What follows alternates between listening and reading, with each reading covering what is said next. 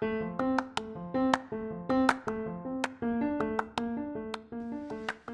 welcome to Food for Thought, a podcast of encouraging bites for the heart, soul, and the mind. This is Jody, your host. Hi, today's episode is called Jars of Clay. It is taken from 2 Corinthians 4. It's written as a prayer, and it's meant to just be listened to and taken in. So I hope you enjoy.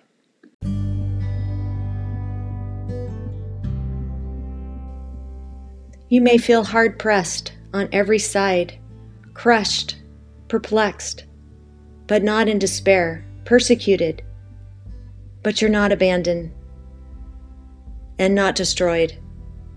You carry in your body the death of Jesus so that he can be revealed. For we always have to die to ourselves so that the life of Jesus can live in us. I am renewing you in my glorious image. Your outward body is temporary and fragile, like a jar of clay that can easily be broken, just as I was shattered on the cross. But inside there is an amazing treasure that can't be broken. It has been ordained since the beginning of time. I am preserving your treasure right now. I am the living Christ in your jar. Because I was raised from the dead for you. You too will be raised with me. We are going to have the greatest party and celebration. So fix your eyes on me, not on what you can see, but what you cannot see. For what you see, it's temporary.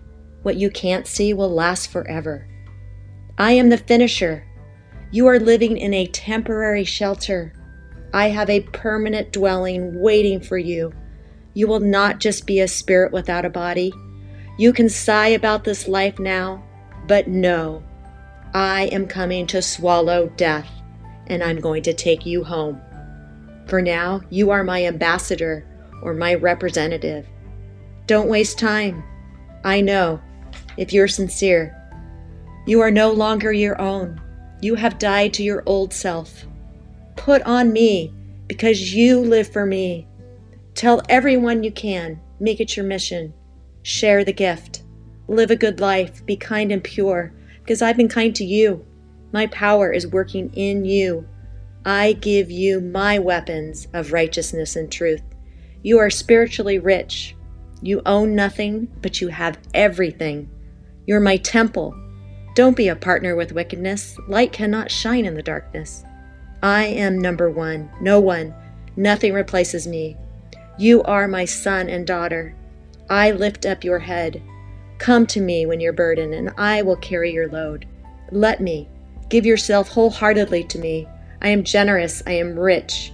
Yet for your sake, I became poor to rescue you. Finish strong. Don't give up. I have so many blessings for you. I will provide everything you need. Use the powerful tools I have given you. Don't let your thoughts take the place of me. Take them captive. Boast in me. I am your victor. My grace is all you need. My power is strong, even when you're weak. I was crucified in weakness, but now I live with God, and you have my power. I am the master, the author, and the finisher. I want you to be with me. Come.